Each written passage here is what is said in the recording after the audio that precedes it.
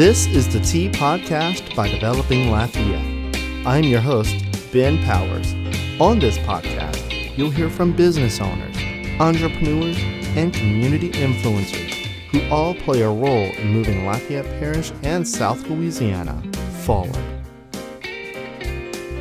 Today we have a great episode, like I said, for the podcast, and I'm excited about it because we have Erica Fox, who is a entrepreneur. She's an R&B singer, and she's a founder of the Mason Freetown African American Museum. All right, Erica, welcome to the podcast. Thank you. It's so amazing to be here, first of all, because I've been a fan of this show for quite some time. I think I remember your very first episode, La Pizzeria. Am I correct? Yeah.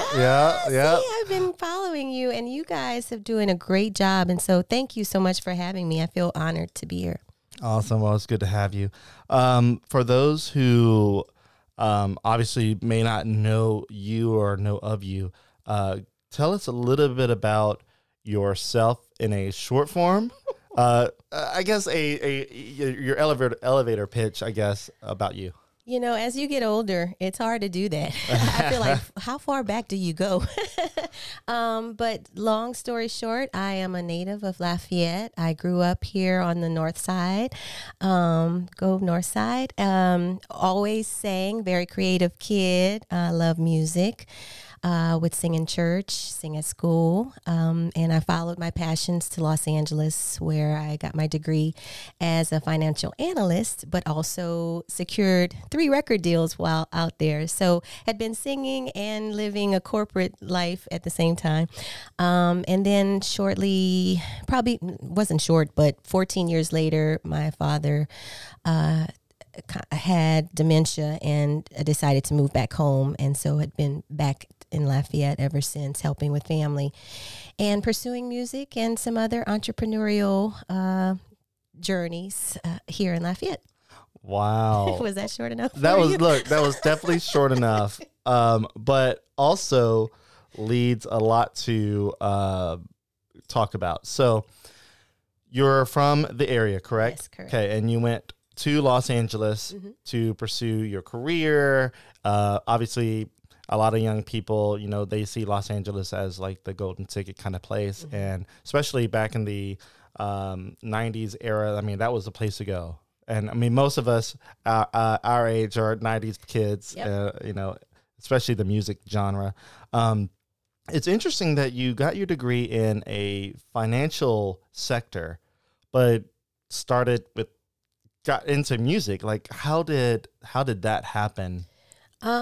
Well, I always go back to looking at what I did as a kid. Yeah, I think singing in what church your and all that. child does really nurture that, because it's very indicative of kind of where their passions lie. And as a child, it was always music, either listening to records. Yes, I'm dating myself, with my dad, or playing financial advisor as a kid, or teacher. Those were the 3 things that I did. Wow. I was also a gymnast. I loved doing flips and entertaining people. And throughout my life, I've kind of carried those 3 or 4 major themes. So it wasn't a far-fetch for me to get my degree in economics, because it's something that I like to do as a kid. Wow. Yeah, I used to pretend I was a banker. I don't know. It was just interesting to me. So the financial situation, that's funny. But music, like I've spoken to you many times over the past year, especially with make sure I pronounce it right, Attack-A-Paw Collective. Okay, Attack-A-Paw Collective. Writing about that and letting people know about that business. But I had no clue in the whole exchange of information and writing about things that you're a part of, that you are a singer. Like, and then you sent me an article from the Acadiana Lifestyle magazine, and it stated that you were nominated or are nominated for a Grammy. Like, there's different levels of nominations. So I was in the first round, which are considerations, which the board and other members of the Recording Academy submits music that they, think are noteworthy. And so I was pitched in that first round. And it was very important to me because, one, I had been doing music probably for the last 30 years.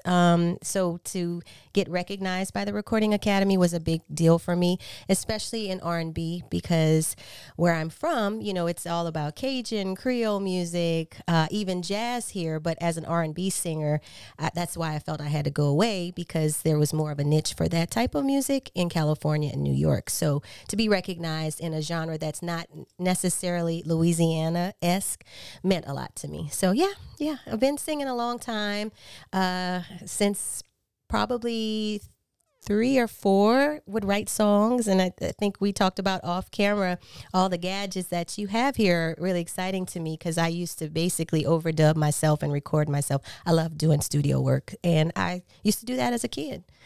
So for me, it's all about following my childhood passions. I'm a kid at heart, and so I guess I just never grew up, in a sense. That's awesome. Look, and you and I, obviously, growing up, I loved this type of situation, you know. And it's funny, I think I was like maybe 14 years old.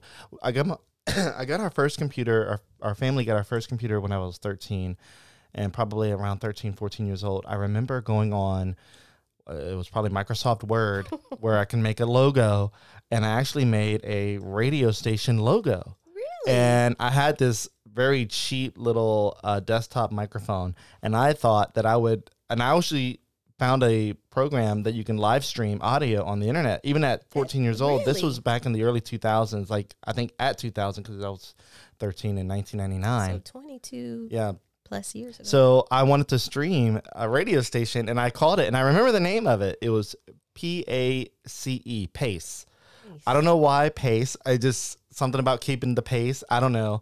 But I designed a radio station logo, and I never thought that would ultimately lead up to me having not necessarily a radio station, but in a sense, you do. I'm broadcasting. Absolutely. Yeah. And this excites me. I love doing this. This is kind of like a little side kick to doing the Developing Lafayette. And then I guess I've always been interested in publications. So it's interesting to think about what you said of what you do as a kid or what your interests are will ultimately lead up to what you do as an adult. And it's weird to think about that, because I look back and I'm like, wow, there are some things that I'm doing back then that I feel like I'm doing now, but just in a different capacity. Exactly. It definitely influences. Yeah. I think what you do as an adult. That's amazing. Yeah. And, you know, I have so much respect for what you do. And I know we're here for we're here for you.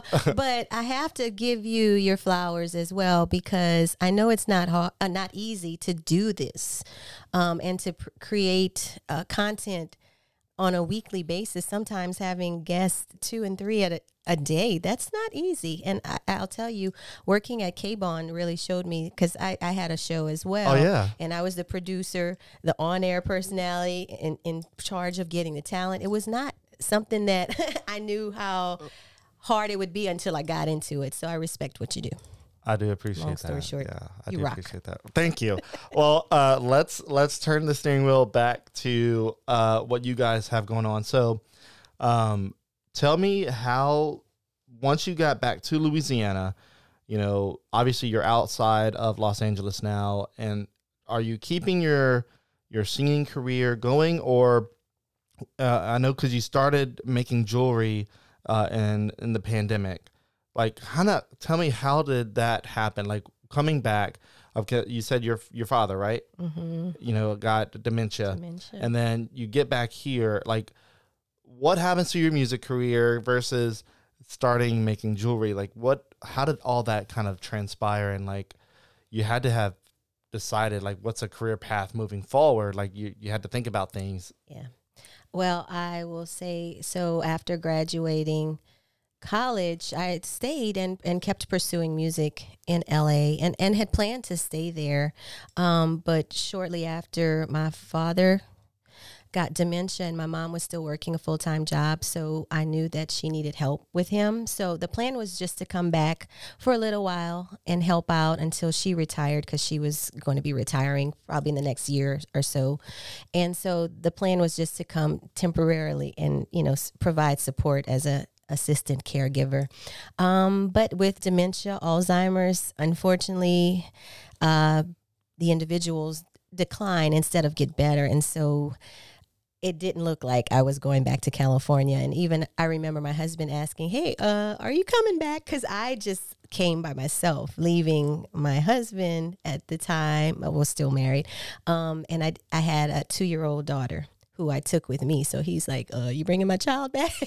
So y'all didn't get separated or anything like that? But his job, he wasn't going to leave because it was a good job. And plus, like I said, the plan was just to help temporarily, but it didn't work out that way. So had to kind of maneuver a whole family and convince him to come to Louisiana. So he did. He did end up coming back. He came back, and that's kind of how we both ended up. But yeah, it took a lot of convincing because he's a big city guy. He's from Philadelphia, so he likes the big city. And Lafayette's not the biggest city. Not really. So anyway, as a singer, you can write and produce music kind of from anywhere. So I was still singing, still doing some local performances, still sending tracks over for voiceover work that I was doing in California. So I didn't find that my music suffered so much because technology started to really kind of rock and roll, and you can be anywhere really to pursue your music. So it didn't suffer. But having come back, I was like, wow, this reminds me of my college campus. Multiculturalism and diversity was huge on campus. We had one of the first Black presidents on campus at Occidental College. Barack Obama actually went to school there. Jim Moore, a lot of people of prominence. They used to shoot movies all the time there. But in California, it's so diverse. And it reminded me a lot about how it was here, the diversity, the gumbo pot, that people always say. There's a lot of different cultures here. And so coming back home, I started to kind of notice just the uniqueness of home. You kind of take it for granted when you're little, and especially wanting to be a singer. I was like, I'm leaving here. But I tell you, moving away gives you a lot of perspective. And I started to really respect and love where I was from, and coming back and taking care of my dad and going to the grocery store and people asking about how's your mom and them. It just reminded me how beautiful this place is. And so I started to really love Louisiana again, fall in love with it again, having been away. And so I started to get out in my community a lot, started working with some of the local organizations, helping with their farmers markets when I could get away, from helping with my dad, pop-ups and things like that. And I started to meet other interesting people and unique folks. And then COVID happened. And then all that kind of, retracted, and we were all in the house, I guess, doing what we do in our house. And for me, when I was home, I started making jewelry and just things to stay busy because I wasn't singing. There wasn't a lot of local gigs to participate in. That's when I had started the radio show, which helped at least our local musicians, because it was a Louisiana musician spotlight show. It allowed them to stay relevant because they were losing gigs as well. So they would come on the show and perform live on the show. And that was a lot of fun. But even that became kind of dangerous because people were starting to contract COVID or get exposed to it. So it became difficult. So after about 1.5 years, we cut the show and stopped producing that show. And then again, at home, making jewelry, doing creative crafts, teaching, working with my kids because kids were out of school too. So just COVID had a lot to do with the creative path that birthed Attack a Paw Collective. All right. So I'm wordy, I know. No, I love it. There's several different things in there that made me want to do the Louisiana thing and interrupt and have a conversation, but I was like, okay, no. I wanted you to keep going. So, I want to touch on one of the earlier parts you just said, that giving perspective, once you lived in a city like Los Angeles and coming back to Louisiana, and you have a newfound respect for Louisiana, and you mentioned diversity, and I want to talk about that a little bit more, because I feel like a lot of people that live here, that are born and raised here, may feel that Louisiana is not diverse, or Lafayette's not diverse, that they got to go to a bigger city like Los Angeles or Houston or stuff like that, which in a sense, in the restaurant industry is more diverse there. Now, Louisiana, we're not so diverse because in the sense that there's two specific genres of food here. There's Creole and there's Cajun. If you deviate too much from that, you're like, okay, it's a little too different for me. So like, that's why you don't see too many like eclectic Asian restaurants, but, we have a few, but, Cajun Creole, that reigns supreme here. Right. And so, speaking of someone of a person of color, which is something I want to get your perspective, is like, what would you say to someone who feels like Louisiana is not diversified? I mean, maybe that's their own opinion, but like, in your perspective, how is it diverse compared to somewhere like Los Angeles, for example? I think it's more prominent and, if you will, in your face in LA, the different levels of diversity, but we have that here as well. But you have to go look for it. You have to immerse yourself in various cultures, get to know people that are different from you or look different than you or have a different cultural background. It's there. So I that's why I say we are very culturally diverse, but we're not always seeking those opportunities out. Okay. But it's here. And so that's why Attack-A-Paw is here as well, because we put it all on display in one stop shop and make it easy for you to find that culture it's here. That's here. Why do you think in Los Angeles it's more in your face than here? Like what's more in your face? Like I think it's the size. There's just so many people. You can't, it's hard to get you're away gonna from bump it. elbows Yeah. with someone like in just living in my dorm. I was exposed to Asian cultures. My roommate was Vietnamese, and my next one was actually from Arab. She was Arabic.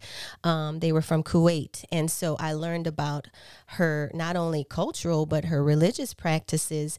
So you're kind of forced to engage with someone culturally, religiously different from you. I grew up Catholic, so, a lot of what she practiced was so different, Oh, yeah. but amazing and mind opening. And I loved that. I even worked at our cultural center on campus. That was one of my many jobs.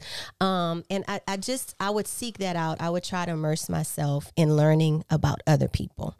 And as a singer, when you do events and perform different places, especially weddings, you see that, culture, hopefully sometimes as well, because you're interacting with people, singing, dancing and stuff like that. Music has that beauty of, and maybe that's why I felt so comfortable, because I've always sung.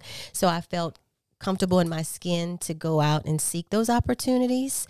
But I feel like it's a disservice if you don't Right. go learn about other people. Okay. So it's just the sheer size of the city. I think it all was that. you're bumping elbows with people all the time that are different from Yeah. you. Mm-hmm. And Lafayette being relatively It's small. Yeah. and we kind of, we're very familial, so we do things that's comfortable sometimes and stay with our family. Yeah. Cliques and whatnot. So, but they're there. You just got to go look for it. So I feel like I want to expand a little bit more, and you can let me know if this is like not like uncharted territory, but going on to the vein of diversity compared to a city like Los Angeles and Lafayette, how would you rate the racist, I guess, demographic as far as like compared to Los Angeles and here? Like, are there racist people in Los Angeles? I'm assuming there are, but like when people say Louisiana is racist, is it just because they are? Oh, you're trying to have that conversation. I'm not trying to go too deep. I'm not trying to go too deep, but I feel like there's something that, and like, I'm a white guy. It is what it is. Like, I don't know if you can't tell, but I feel like I get along with a lot of people. Mm-hmm. I don't feel like I am racist, but we all have implicit biases and Exactly. prejudice in us, no matter what color you are. I guess I don't know if I feel like Louisiana is as racist as people on the outside of Louisiana feel that we are. I feel like people here, the majority, from what I can tell, are pretty open with everybody, but maybe the government has some different kind of pull. Maybe there's something there. What's your thoughts on that? Like, because I feel like, for example, I looked up statistics of Portland, Oregon, and apparently, and I've never lived in Portland, Oregon.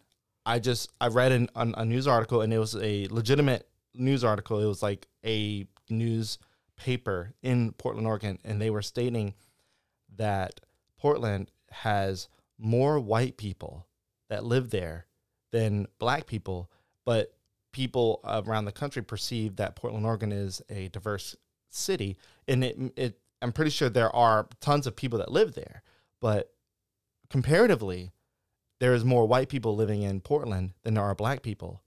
And I feel like Louisiana has a pretty good mix. I went to a public school, and we were mixed. I'm talking about... Where'd you go? Bayou Chico High School, like near Ville Platte. I don't want to say 50-50, but I feel like it was probably 50-50 white, black, and maybe one Asian guy. It was very rare to have like any mix in that. But and we all got along. I mean, were there fights naturally between kids? Yeah, and some of it there I knew some racist people. I knew some kids who were bad racists. Like it was obvious in their tone and the words they used. And some of my family members, my grandparents and all that stuff, they were obviously racist. Like there were some things that they said that I just can't even repeat. But being, I guess, a kid of I was born in '86, grew up in the '90s, and my teenage years was the year 2000s.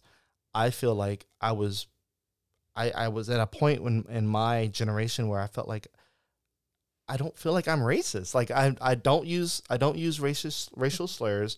I don't think about black people or Asian people or anybody as inferior. I feel like, and if anything, I feel like some of those groups have more to offer than I do. Like there's like Asians are smart. Like I don't know. Like I'm still dumbfounded sometimes of like some of the capabilities that they have, and I'm like, what's different? It's not our skin color that's different. It's the culture that's different. The culture of learning and all that good discipline. Stuff. Yeah, we have a culture of food here. So we may have great food. We're known for great food in this area. Right. And I don't think it's because of specifically color, but the culture itself. So I don't want to ramble on too much, but like, what are your thoughts on that in comparatively to other cities compared to Lafayette and all that good stuff? Thank you for sharing that. And I think that's a good question. This is personal. Yeah. I think it has to do with historical context and perspective. Okay. You mentioned Oregon, and there was a time when blacks weren't allowed to live in Oregon. They had a strict code historically that African Americans could not live in that state. So that could be part of the reason why there's a smaller amount of African Americans living there, because just historically there was a time we weren't allowed to be there. And then again, context, you live in a time that a lot of some of our challenges and setbacks that, say, our mom and dad and grandparents experienced are completely different from our reality now. So I want to say, in a sense, we don't have those same hang-ups maybe that some of them were taught to have. Yeah. Because I think a lot of that racism, superiority, that's a taught thing, because babies, they don't see that. When they're in the daycare playing with one another, they're not looking at color, or they're just playing and they're being kids and they're innocent. But I think over time we learn to have those types of biases. And I'm glad that now we live in a time when we're kind of trying to peel away some of that and shed new lights and new perspectives and being open to have dialogue just like this. You shared about family members that you may not share some of their ideologies, but you still family, you still love them. Yeah. And you use that as a learning tool and a educational tool. So I would say perspective, history has a lot to do with it. And that kind of leads into why we're working together to build Maison Freetown, which is hopefully going to be Lafayette's first African-American history museum and cultural space that tells a more diverse and a more total, all-encompassing look at Lafayette and Louisiana in general, because it's not just Black history, it's American history. So some of the people that helped contribute to that neighborhood and the outside neighborhoods helped build UL, helped build the city, worked in the government for Lafayette. So like we're all connected. And I think that place and that space, its overall general mission is to show how much we're more alike than we are different. Wow. Yeah, look, I agree. I feel like we, I don't know what it is. I don't know, you can always say, oh, the media keeps us divided. And there's some truth to that. Because anytime there's a shooting, I mean, look, Chicago has some of the worst crime, and especially Black on Black crime. I mean, you don't really report on that because it's not newsworthy. It's not something that's going to be a hot button or a hot take. But, people, crime is all over the place. And it's not, you can look at it by, race if you want, but it's, we're loving each other equally and we're killing each other equally. It's kind of weird. But I don't want to harp on that too much. But I love what you said. And with Maison Freetown, you guys are going to be showing off the parts of Lafayette culture and everything that may have been forgotten about or unknown. A lot of hidden history. I would say, and to quote a friend, they said if we ever had like a Tulsa or a Black Wall Street, if you will, in Lafayette, it was in Freetown, because some of the contributions of African Americans, some being ex-slaves. I mean, imagine coming off of, being it was sugarcane in that area, picking sugarcane and then becoming free. How do you learn to be free when you've been an asset and been owned by someone else your entire life? But these same people kind of pulled themselves up by the bootstraps and became entrepreneurs, if you will. So in a sense, Attakapaw Collective is kind of like the legacy of some of those people, because we had doctors come out of Freetown and the surrounding neighborhoods. We had pharmacists. We had jazz. People don't know that Freetown was a hot bed for jazz music. Jeez, I wish that jazz was more prevalent in Lafayette. I love jazz. It was at one time. Yeah. And we plan to bring some of that to back. Everything at Maison Freetown will kind of touch some of the history that was there, from the food to the music to the people's stories. We're going to plant some sugar cane just as a remembrance, because that land was originally part of the backside of the sugarcane plantation that was here in Lafayette, owned by the Mouton family. As well, we plan to really encourage African Americans to showcase their art and their creative works, and give an opportunity where probably some of them felt unwelcome in some of the other gallery spaces, or maybe just didn't feel like they had a resume that would support, being at some other bigger museum. We want to showcase their work, because there's a lot of really up and coming, amazing creatives in town that we want to give an opportunity to showcase. Yeah. Okay, so the name Attakapaw Collective, Attakapaw is a Native American derived name, correct? Correct. And it is Lafayette. Before Vermilion, Lafayette was called Vermilionville. Yep. Before Vermilionville, it was Attakapaw County. That was the name of the land that we How far back was that? I wish I was there to see it, and a lot of people feel like the Attakapaw has died off, that it was an older indigenous nation that no longer exists, but the Attakapaw are still alive and well. It's alive in me. It's alive in several of our artisans in the shop. So we use the name as a way to not forget that part of Louisiana heritage, Lafayette heritage specifically, because we are on that native land, the original people of this area. As well, most of our artisans in the shop are either Black, indigenous, people of color. We have some second act seniors, we call them, retired folk who worked but always had a passion for quilting or making things, but always had a 9-to-5 that they had to do. But now that they're retired, they can pursue their passions. So we like to think that we are a place to give a loving space that gives opportunities to underrepresented communities. Okay. Louisiana not only has Attakapaw, but don't they have or had? There should still be a population of Cherokee. Is that correct? So there is a small percentage. What is the most dominant Cherokee. Native American? That is a good question, and I don't know the answer of that, but I will say that there are only a few that are federally recognized in Louisiana.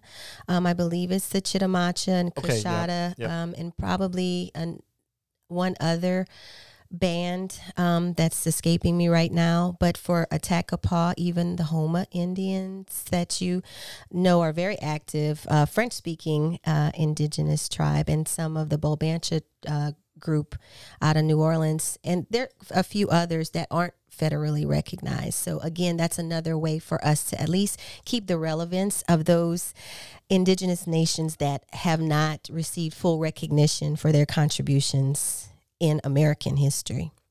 All right, so that's what Attakapaw Collective's mission is. Yes. And then Maison Freetown. Is Maison Freetown still planning to open this weekend? So, good question. You know, with anything, it takes a little time, so we've had to push it back. But it's still relevant that we're here today during Juneteenth, because Freetown, the neighborhood, the Nationally Historic Registered neighborhood, is called Freetown because many of the African Americans sought that area after emancipation to live in, because there was already a community of Africans, like free people of color, living there. So they found camaraderie in other people that, you know, looked like them, spoke French, and were very similar culturally. So we are very tied to the whole Juneteenth, you know, emancipation story in that neighborhood. So although we are not opening this weekend, we will be opening a little later this year, but we are working with some of the other organizations that are putting on events this weekend. So Southwest Louisiana Juneteenth Organization, Move the Mindset, and a couple others. We are kind of supporting their efforts. Okay, so it's not opening this weekend, but you still on track to opening this year. Yes. The only thing that is opened is we're running an Airbnb upstairs. We've been booked for the last 9 weekends, and really and truly the Airbnb is what's supporting the programming and what will help to offset expenses for the exhibits in the museum. We don't have any federal funding, any state funding, any local funding. So hint, hint, if anybody wants to join in and contribute to a very amazing cause, we welcome it. But yeah, that's kind of how we're keeping the lights on, by running the Airbnb. So that part of the space is open. So if you want to come and stay as a way to contribute to the museum, people can definitely book us on Airbnb, and it's titled Night at the Museum. So all right, I got the Maison Freetown website pulled up. I'm gonna see if I can show that here. I'd like to also say that, so the space, we are a nonprofit, True Friends Society, which was a historical group back in the 1800s that came together. They were neighborhood members who would do everything from thwarting lynchings and uprisings in the community, because it was an ugly time, and we're not shying away from even some of those stories in the museum. But they came together as a group to help one another. They would pay for everything from fish fries, or if you needed help with rent. It was a very supportive group. We've reactivated that historical group, so it's a historical society that is managing Maison Freetown. Okay. Before I go too far, I want to go ahead and give a shout out to our sponsors.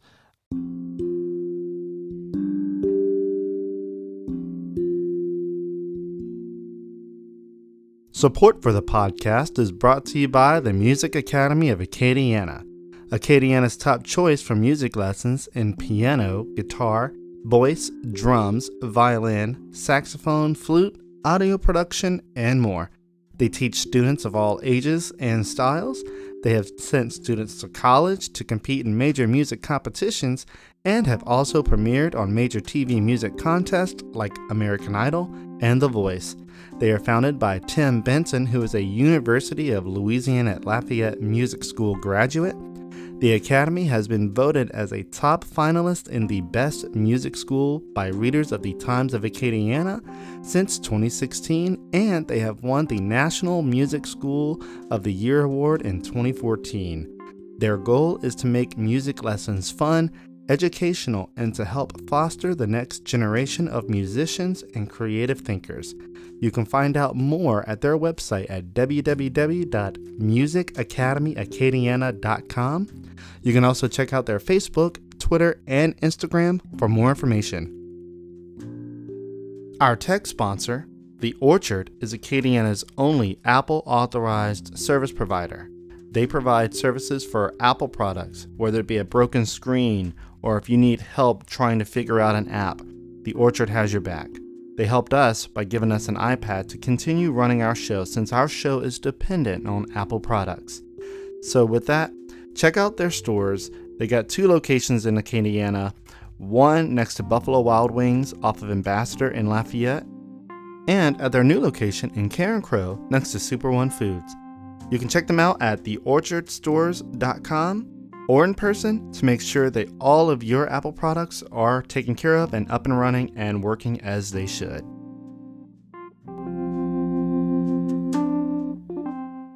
I almost admittedly forgot about mentioning the sponsors, and we're like just a little over halfway through, and I'm like, oh no.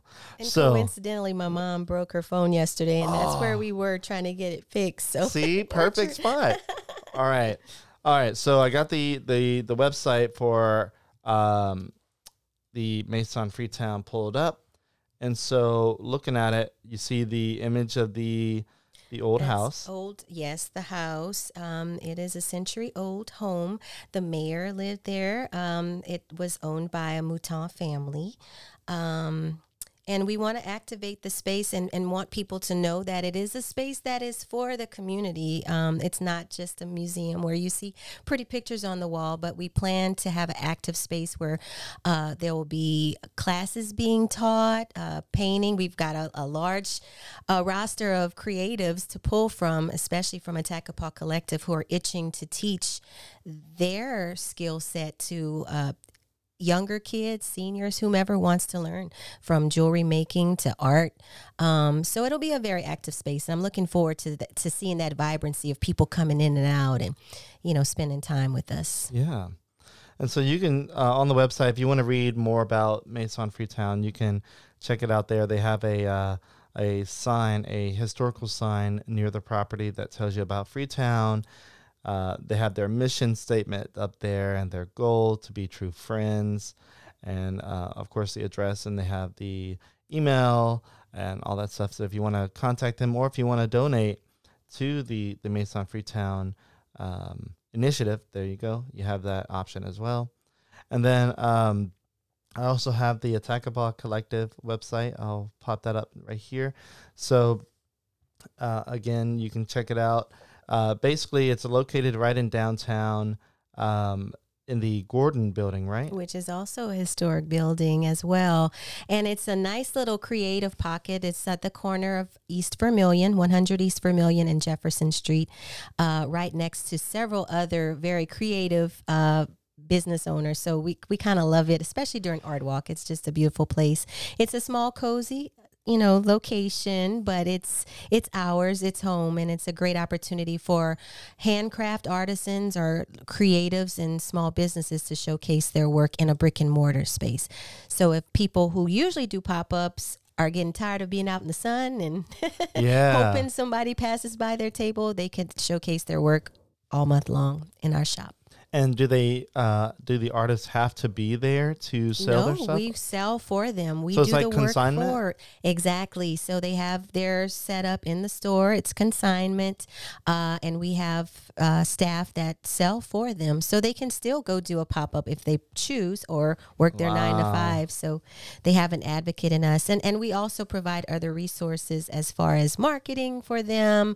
We connect them with other events within the downtown area and give them opportunities to showcase in places that they may not have had an opportunity to showcase their work. So it's a great little space, as I mentioned, where we're supporting one another. Yeah. Supporting one another. That was the main is goal, awesome. to give each other feedback and an opportunity to learn the business, because it is a business. Even if you think of it as a hobby, I mean, I made jewelry because I enjoyed it and it was something to do while I wasn't singing. But it's a business. Being a singer is a business. You're an entrepreneur. Whether you're, in a band or creating jewelry or an artist, you have to know how to do the business side of it. So we try to teach that acumen to them as well. So y'all help teach business practices? Absolutely. We have workshops. We have nice. a monthly newsletter that we keep in touch or give tips. We try to connect them to other opportunities where they can go and vend. So yeah, we try to be a resource. And because we're connected to Accelerate Northside and the Lead Center, we have those resources as well. So it's been great to be able to have those kinds of resources, especially for some of our more novice artists. They come in and they have a whole gamut of resources that they can pull from. I mean, we even help them on how to price their merchandise or their products. One of the things that is so hard for an artist, because I resonate, because I feel like I'm an artist. I do graphic design. I like to paint, but I don't sell paintings, but doing what I do, I feel like there's some artsiness to it. And in the graphic design space, I struggled for the longest time. I've been doing it for over 10, maybe 15 years now. Oh God, it's maybe longer. Now that I'm thinking about it, I started doing it in 2005, so it's definitely been longer. Yeah. Oh God. Anyway, not gonna think about that. I struggled for the longest time with pricing what I do and valuing what you do. Yeah, because I would also think about like, I haven't been doing this long enough. I need to pretty much give it away. And in the beginning, maybe like to build up like a couple of clients, you do stuff for free just to kind of start getting your name out there. But like at a certain point, you realize, okay, I can't just give away stuff for free because it's not going to work. I want to get paid. That was a struggle for me as an artist to figure out, what do I charge? Exactly. How do I charge? Like, how do I convince someone who looks at what I do as just playing with buttons on a computer, for example, or in making jewelry, like, what? I can do that. So what? You just bend metal or you put beads on a string? Like, I could do that. Right. Well, then go do it. If you don't want to pay for it here, then go do it. Like, and that's the thing, like some people may not value your work, but you have to value your work. Absolutely. You hit it on the head. You have to value it. And there will be people that pay for your work. If you value your work, people will pay you for valuing your own work. It's weird to think about, but, and also a lot of people tend to have the imposter syndrome, which leads back to not valuing yourself. You feel like you're taking advantage of people by charging. For example, I charge anywhere from $100 to $150 an hour, give or take. Sometimes I ballpark it for stuff that I do. For your services. For services and graphic design and all that. And I always say, like, am I ripping people off? Like, am I being a fake? Like, am I charging more than what I should? Like, it's one of those things that kind of does hurt a little bit, because you're like, you really need to be real with yourself. I'm like, how much should you charge?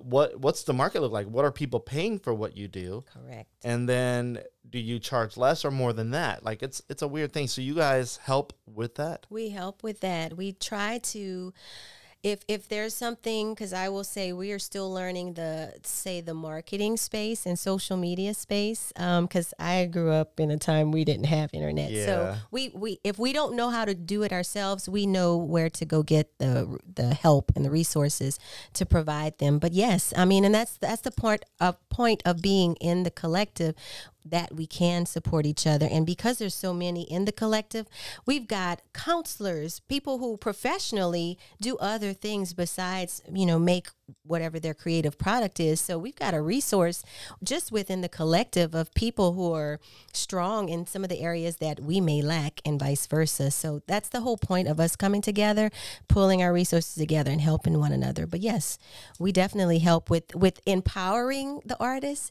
to know their worth and to be comfortable asking a price that values who they are and the time that they put into it. I mean, we learned that early on when we try to go get help for some of the social media, and they're charging $1,000 for like a website package or like, and for us, we are L3C, so we are a low profitability business with a nonprofit arm.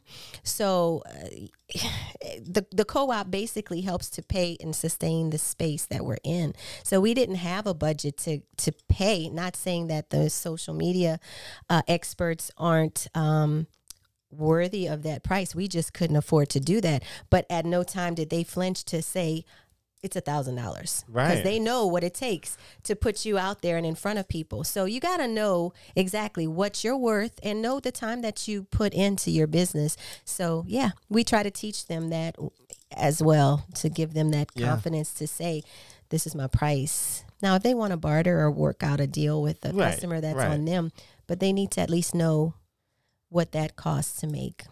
Okay. One of the things that being a business owner that was the most daunting thing for me is basically legitimizing yourself. So Developing Lafayette has an LLC. I personally did not file that LLC because I had no clue how to do that. I got business partners that knew how to do that. They helped with that. So they legitimized Developing Lafayette. It's technically Developing Louisiana LLC, with a trade name, Developing Lafayette. We also have trade name, Developing Lake Charles, stuff like that. Nice. Smart. So they helped with that. And I also have side stuff that I do. Yeah, believe it or not, I on top of doing Developing Lafayette, this podcast, and all the other stuff, I have side stuff that I do. And I said, you know what? I need to... The word legitimize kept popping into my head. Like my business partners, whenever we first got together, the word legitimize kept popping up. Like, I mean, legitimize myself. Like, how do I do that? And that's getting an LLC or something to that effect. I'm like, because if you could technically sell under your name, like as a person and doing business as sole proprietorship. Yep. Right. And I've done that before, like many years ago with graphic design, but I realized that with my business partner's advice and all that you're basically unshielded from potential litigation for whatever reason that would be. And your personal assets are there for the taking if somebody were to try to do something. Right. And the world is sue happy. So you just never know. And so with an LLC, you have some sort of a barrier. Like if you're a for-profit company, like an LLC, and I think even nonprofits have an LLC, right? Okay. Yeah, it's an LLC. Yeah. So I went online and I was Googling like create LLC, like different companies that do that. And there's a bunch. One of them, the most notable one you probably heard about is LegalZoom. Yes. But they were expensive. And getting an LLC, if you file it through an attorney, especially locally, it can cost you a lot, sometimes almost $1,000 or more. So I stumbled across a website, and I'm not going to mention it because this is not a plug for them, but it was pretty affordable, and I got an LLC, I got a EIN number with the federal tax, and I paid about $200. And I think it's $200 every year just to keep it up, because you get a registered agent. Because with the registered agent, if you put yourself as a registered agent, you get all the mail and the junk calls and all this stuff, the spam. So if you have a registered agent that's not you, they get it first, and then they will give it to you if it's important, especially litigation papers. Smart. They'll get it first. So every year you pay for that, and you have your registered agent and all that good stuff. But that's something that coming out of high school or even college, you don't always know that. Right. Like, so what do you do with a registered agent? Should you be the registered agent? Should you hire someone? And then filing for an EIN number, that apparently is not the easiest thing to do. going through the state to get your LLC is not the easiest thing to do. There's a lot of weird verbiage that you got to select. And you can go to the Secretary of State's website and file an LLC, but they ask you a bunch of questions that I didn't even understand. So I'm like, I don't know what I'm doing. I don't want to screw up. Right. So I would have loved in high school, or I didn't go to college, but even in high school, like I would have loved for there to be a class of how to create a business. Because in high school, I was constantly bombarded with the words entrepreneur, like this and that, like being a business owner, federal business federal FBLA, is it? God, I forget. Not federal business, Future Business Owners of America, whatever it was. I was a part of that, but I didn't feel like I was taught how to start a business. Exactly. I was taught how to like maybe run one. But and you figure it out along the way. Yeah, and you know what? Starting one, you get a lot of bumps and bruises. Exactly, mistakes along the way. So I think that's amazing that you guys will help business owners. I don't know if you go that deep. We do, and I will say that we were very fortunate. So I say we. I have a business partner, Kimberly Abity Moore. She is also my cousin, and in 8th grade, we always wanted to have a shop together. She loved to make sketches, and I loved fashion. She loved fashion as well. We would make clothing. So we would like take old jeans and redesign them. Our first line was called Malabadies because my maiden name is Melanson. She was Abity, so Malabady. Oh, nice. So we always had that dream, but life happened, and some 30 years later, we found ourselves in a class, which was sponsored by LEAD and the Black Chamber of Commerce called Accelerate Northside, and we were lucky to learn a lot of that type of those skills that you were mentioning, how to start your LLC, how to market your business, how to do a budget, how to write a business plan. And prior to that, I'd also participated in another class with Corey Jack and Associates and Corey's Tina. A great guy, yeah. Yes. At Macomb Vise, Tina Shelvin Bingham ran an entrepreneurial class as well. And I will say, it was very helpful, especially when it came time to budgeting and QuickBooks and paying taxes. They were very hands-on. So the Accelerate Northside was just an added layer of that learning. And so Kim and I kind of took what we learned from those different entities, and we've incorporated it into our business. So even if those individuals that are part of Attack Paw Collective may not have gone to some of these classes, we give them assistance and tips on, you need to go do this, you need to do that, because of the teachings and learnings that we learned from these classes. Oh man. So and we still pull from those resources when we have questions. And they've been a great resource to us.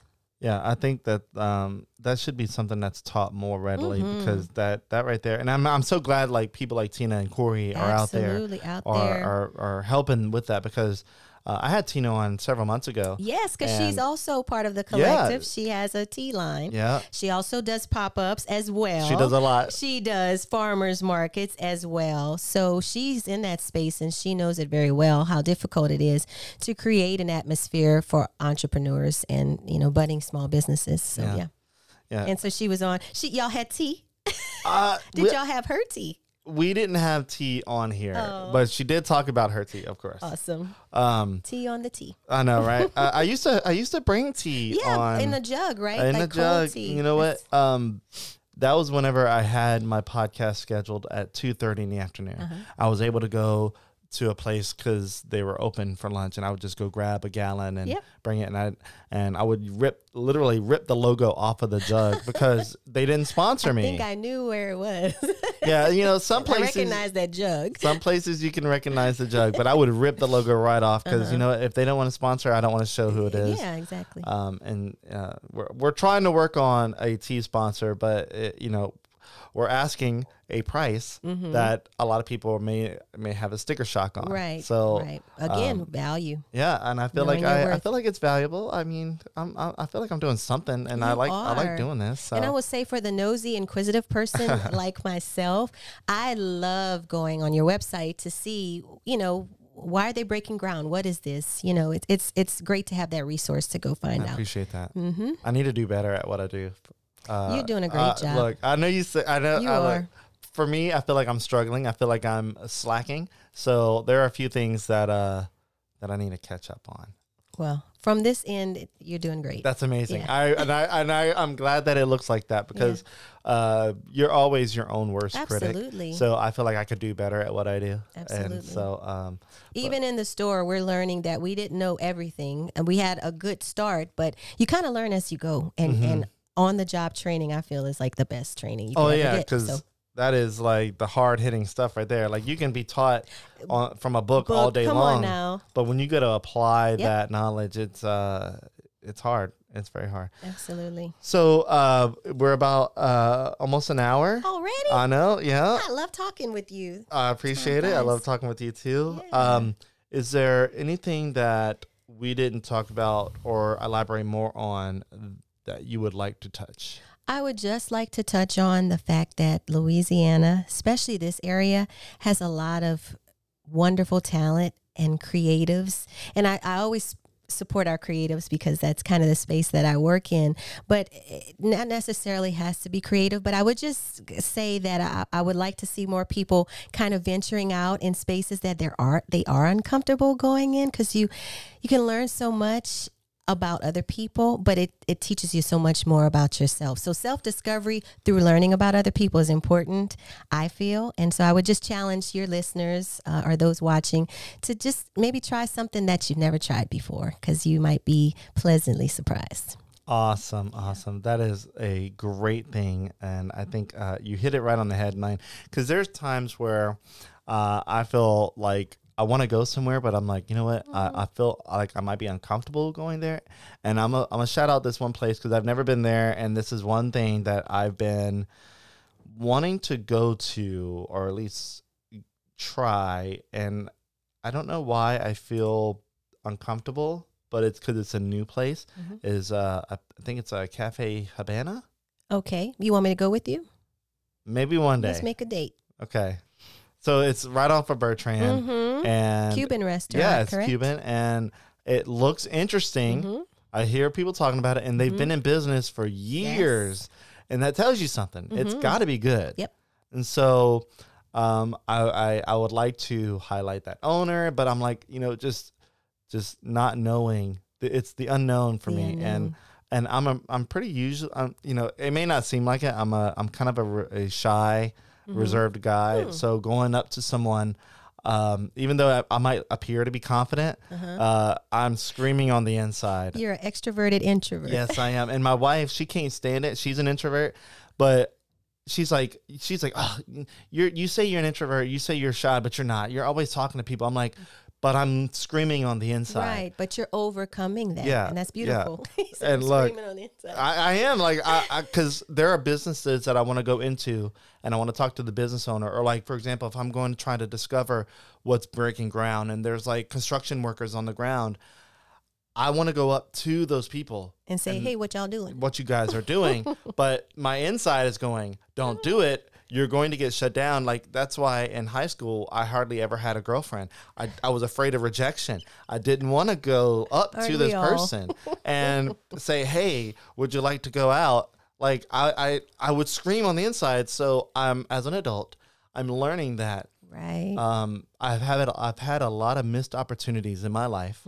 And if I don't break down that barrier, even though I'm going to be screaming on the inside, if I don't break down that barrier, I don't know what's going to happen. Exactly. If I don't take that missed opportunity. Chance. Yes. Missed connection. You don't want that. No. And so I go up to these people. I go up to a random person that I know I need to talk to, but I'm yelling. I'm screaming on the inside. I'm basically trying to pull myself back, but going forward at the same time. That's it's so beautiful. weird. It's okay. So but Cafe Habana was one of those places. I'm like, I drive by and I'm like, I need to pull into there, but I'm like, maybe not today. You should. That may be your next guest. Who maybe, knows? maybe, and I'd love that. But maybe we'll set a date. We'll check it out. Yeah, because I love to eat. So let me know. And then I'll invite Drew, my sales rep, and we'll go have lunch there or something. A business lunch. Yes, a business lunch. Exactly. Well, Tax thank write-off. you. Thank you. Hello. Well, thank you so much for having me on, and we appreciate just your time. Awesome, Erica. Yeah. Well, I loved having you on too, and I appreciate the ease of conversation whenever diversity and race came up, because I felt like that's something important to talk about. When you touch on diversity, it's the topic of race would almost inevitably come up in any conversation. So I figured that I would bring that in, and I wanted to let people know that from your perspective of what you thought. And I think South Louisiana is so diverse because we had a large demographic of Black people here from the past and the history, and all that. Yes, there were probably more Blacks than Right, there were whites, right. especially on certain plantations and things Exactly. like that. So And yeah, so there was a time. the melting We were the pot and majority. just all that good stuff. And I feel like over the years and continuing into the future, that South Louisiana specifically, will be probably the most culturally diverse place in the world. Exactly. And it's probably going to be all centered around food. Food and music. Exactly. hopefully. Gosh. And we have the one of the world's largest free festivals for music. So, yes, and I that see you're wearing the I got my shirt. Festival International You're a shirt. Paran, Yeah. Festival Paran. All right. Well, Erica, thank you so much again. great to have you on. And guys, if you're listening, thank you. You can check out the audio version on probably next week. I have a couple to edit. I have this one and I think one or two more. So be on the lookout for that. If you would rather listen to this in your car or while you're at work and you can't watch a video, I totally understand and I get that. So with that, y'all have a great weekend and enjoy your Friday. And Erica, again, thank you very much. All right, guys, and that is